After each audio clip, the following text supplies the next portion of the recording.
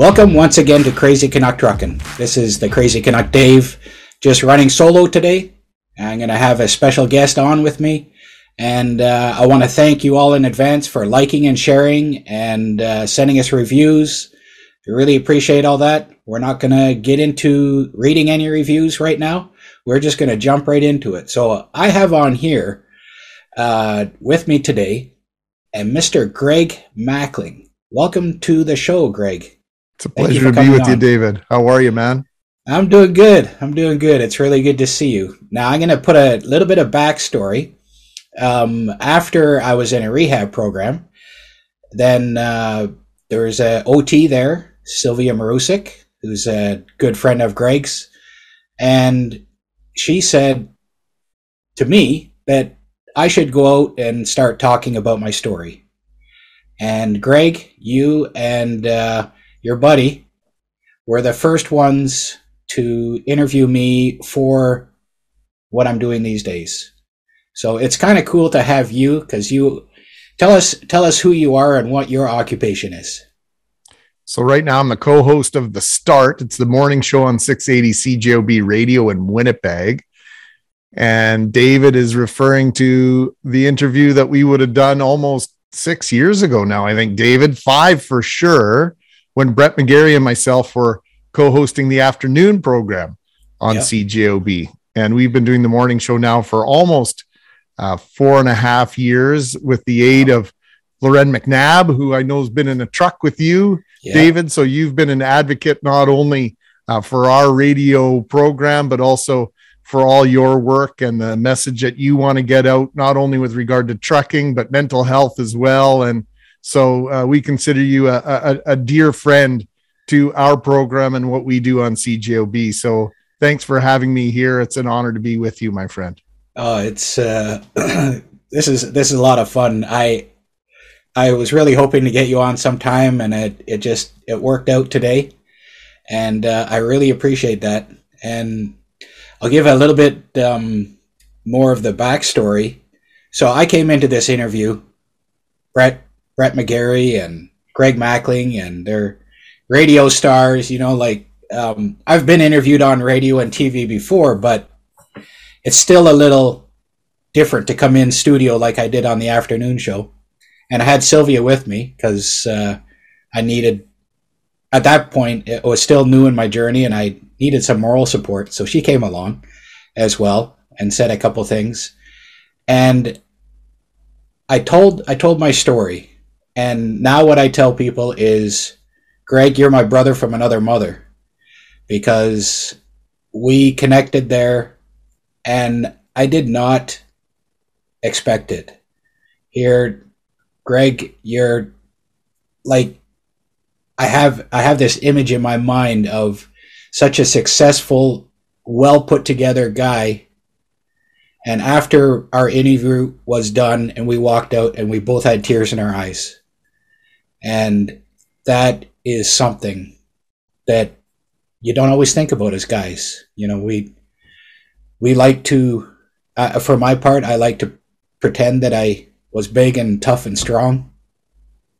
And I saw that I mean, we are very similar in so many ways. And I saw that reflected back in you. And then for you to be so vulnerable and have tears in your eyes, we gave each other a big hug. I was shocked. And I walked out of there. And I don't think I've ever told you this story. Even through all the times that we've talked since, I walked out of there and Sylvia looked at me and she says, I've never seen Greg do that. To a guest. And maybe it had happened before, I don't know. But that was something very special. And thank you for being that vulnerable person and talking about that. Trying to get my story out, and there's obviously something in your background that at that point I didn't know about. You're welcome. And thank you for opening my eyes to the fact that I'm not alone in what I've battled against. And I think that's why you and I both do what we do with regard to mental health advocacy. It's just to share what we've been through, because there is a perception, and I still have a difficulty in having anybody perceive me as successful in any way, shape, or form. The imposter syndrome lives deep inside of me. So that's something a lot of folks deal with no matter what, whether they deal with depression or brain injury or both, as you and I do. And so there's always that battle.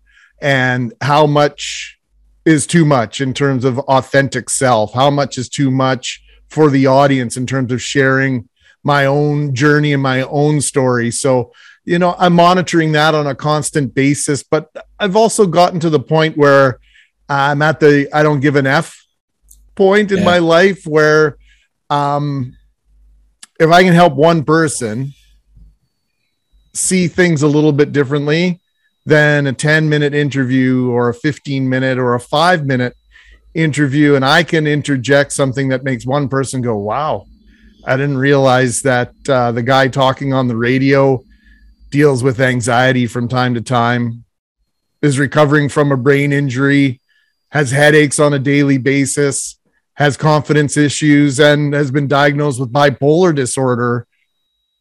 I don't mind sharing that because I know there are a lot of successful people out there that deal with the same thing. And I know there are a lot of people who are on the cusp or on the brink of being successful in their own right that maybe just need a little bit of a push. And so if my sharing my story inspires one single person, then I'm fine doing it unedited at times. So thanks for giving me permission to do that. You did that the first day I met you, and you've done it ever since, David. So let's go back to your experience, because this wasn't something that just came organically to you. You were in a car crash, which I believe, is that the start of it? Yeah, really, for me it was, David. But the day that changed my life, I don't even really know exactly. Pretty sure it was June. Could have been May. Yeah. But I was sitting at a red light in Calgary, Alberta, in Southeast Calgary. I'd been at a fundraiser, and very early in the evening, and I decided that it just really wasn't for me. I was hungry. I had a visitor from out of town, and so we were going to head downtown and get some real food. And I was just sitting at a red light, and we got it rear-ended by a young woman who was driving her vehicle over the speed limit, and the speed limit was 80 kilometers per hour. So, dead stop to getting flung through the intersection.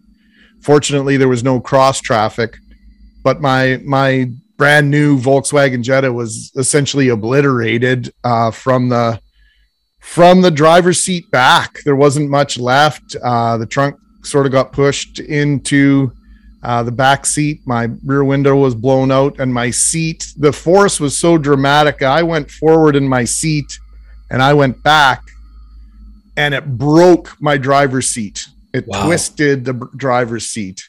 And I know with all the crumple zone technology and everything, I feel pretty comfortable in sitting here speaking with you today that if I'd had a little bit of an older vehicle, I'm not sure what shape I would have been in. So that's the sort of the long version of the short story of how this all started. But that at the time turned my life upside down.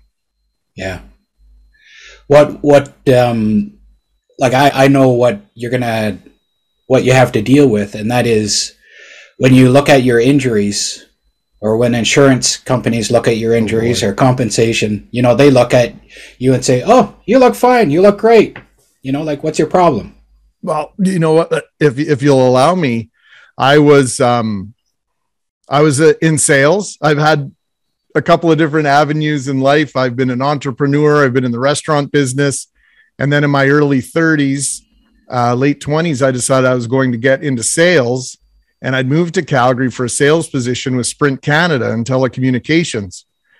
And I was lucky to be successful at it right off the hop. And I was making good money. I had a great place to live. It wasn't in my hometown, but life was pretty good for me. Yeah. And I tried to go back to work. This was on a Friday night. I, in fact, went to a concert on Sunday night, And halfway through that concert, things started to spin. I had to sit down, and long story short, on Monday, I went into work and my boss looked at me and said, "What the hell are you doing here? You look like a ghost." Yeah. And one of my coworkers took me to Foothills Hospital, where they sent me for MRI and CAT scan and all the stuff that they could do back in 2000. And of course, one thing they're looking for is a brain bleed. And fortunately, they didn't find any of that, but they didn't find anything else either, because those types of technology don't show concussion. They don't show brain injury, which is what I was eventually 18 months later, after I lost my job, after I lost my home, after I came back to Winnipeg for support, devastated. I was diagnosed with a frontal lobe brain injury. I couldn't organize my way out of a morning. There were some days I would get dressed, and that was it. That was all the strength I had. I forgot phone numbers that were second nature to me, including my brothers, who I phoned sometimes 5 times in a day. That was probably the moment when I knew something was really wrong. I went to phone my brother one day and I couldn't think of his phone number. And along the way, I got resistance from insurance companies, from my own employer. Unfortunately, Sprint Canada self-insured on the short-term disability. So they were wanting me to get to work fairly quickly, get back to work. And I tried to go back a couple of times and it just wasn't clicking for me. And then I think you're probably familiar, David, what ends up happening is, oh, now you're a faker. Now you're stretching it. You're taking advantage of the system. And the legal terminology is malingerer. Yes. And so those words, those tags got associated with me, not only at work, but then now all of a sudden you're dealing with a private insurance company that, you know, their mantra is deny, deny, deny every single claim along the way. And now you got a battle on your hands. Not only are you battling the insurance company, you're fighting for what's right financially. You're fighting with your employer to be taken care of while you're off work. And of course, they want you back. You're battling with yourself because you start to think that they're right, that you are making just crazy. Yeah, you know, I'm just crazy. It's a whole list of things that you can't even write out in terms of the different battles that are going on. Yeah. So, fortunately I came back to Winnipeg and I got connected with some doctors who really cared and doctors who believed in me. And I had support from my grandfather in particular. And at 30 years old, 31, 32, I found myself living on the fold-out couch in my grandpa's one-bedroom house in West End, Winnipeg. Let me tell you, that was not part of the game plan. It's pretty humbling. No question. Yeah. You learn who your friends are. You learn who your family is. There were folks in my own immediate family, people who I thought were grade A people who thought I was foolish, who thought I was taking advantage of my grandfather, who thought I was doing him a disservice. But my grandfather, to his credit, was probably the person in my circle that least understood what I was going through, but was as supportive as anybody was. So, that's difficult when you lose people in your life, when you have friends that you've considered some of your best friends look you in the eye and say, you know, get over it. Yeah. You got to get back on the horse. And there's some truth to that at times. But when they say it with so much vengeance and so much vitriol, like I'm somehow doing something personal to them, it was tough to take. And then, so that's where the brain injury, the financial distress, the battle with the insurance company, and then the battle within really heats up. Yeah. You know, so you, I hope it's all right to go over this, but the little comment that you made to me somewhere around that time was that really struck a nerve with me, because it's so familiar for me. Was you would be driving around in your MG and racing down the street.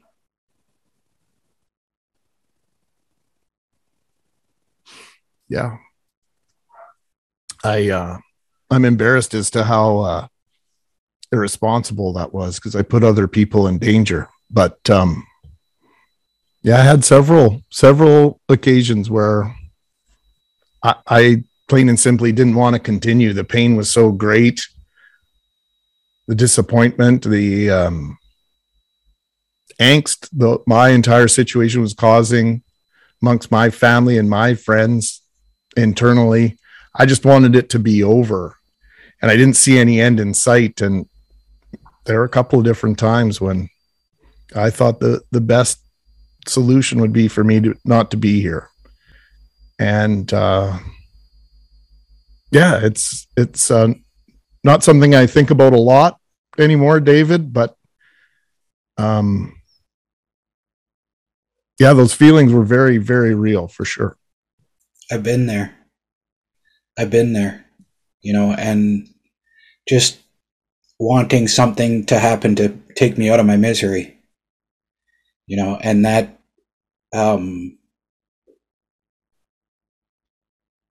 I think that's almost impossible to explain to somebody else that has not been in that situation.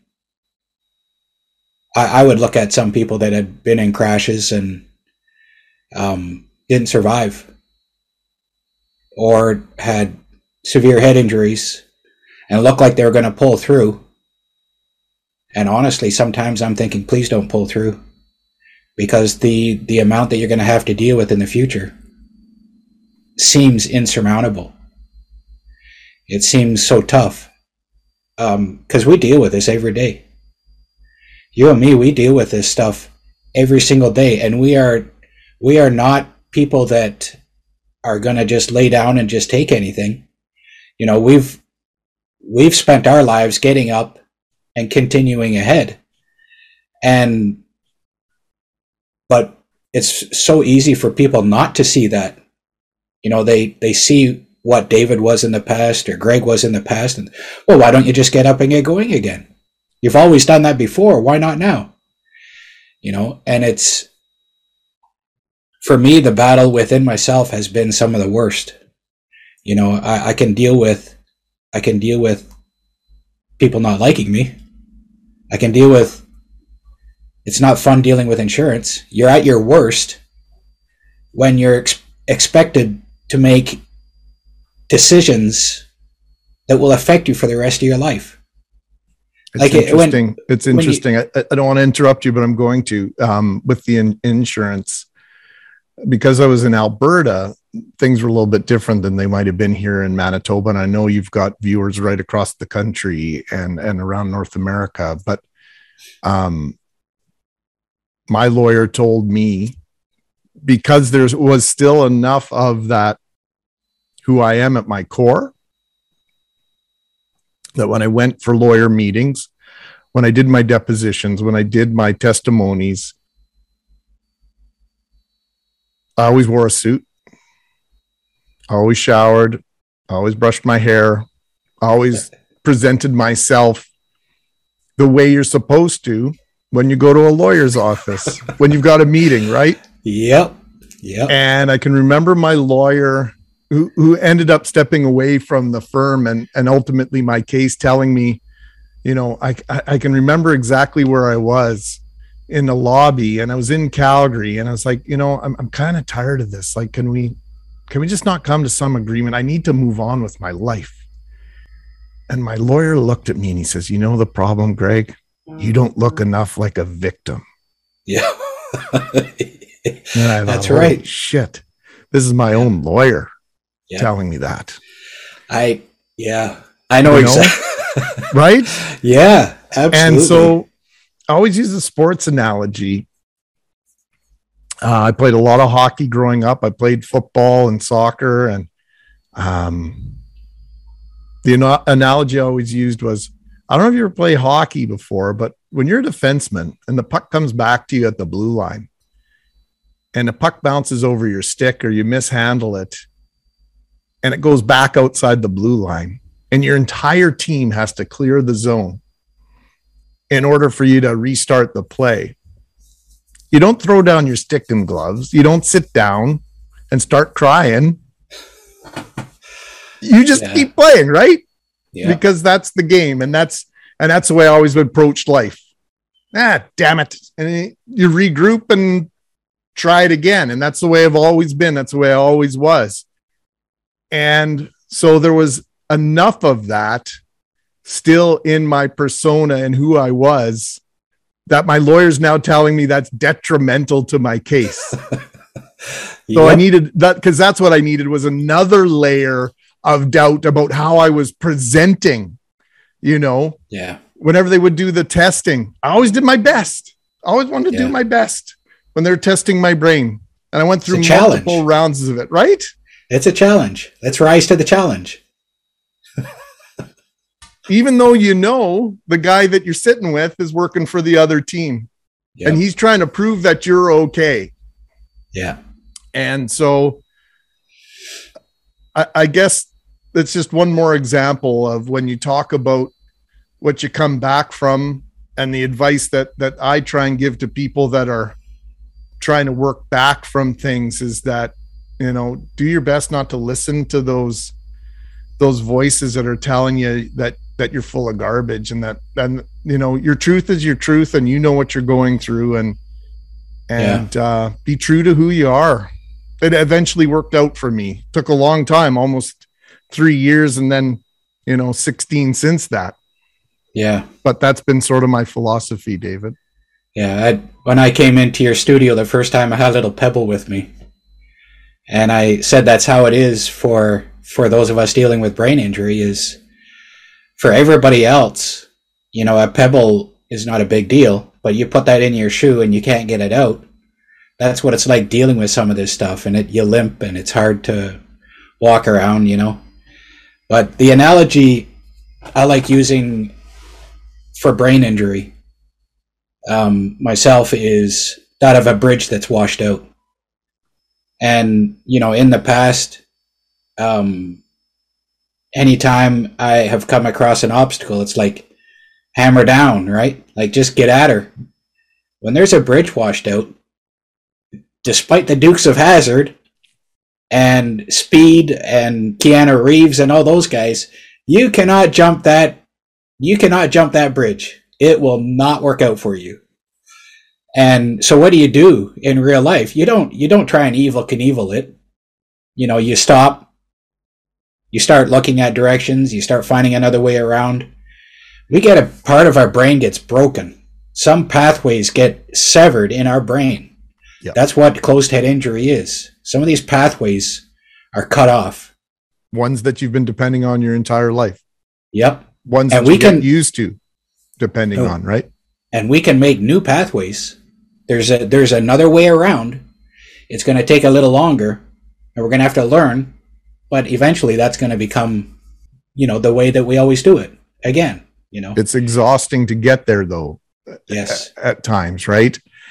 And so, it's a great analogy. Look at what's happened in British Columbia, earlier this year. And they were talking months and months to get the Coke back up. And now it's reopened just in the last few weeks here. Of course, under very different circumstances, and it's not open to you and me to drive our car from Kelowna to Vancouver, but it is available for all the essential services.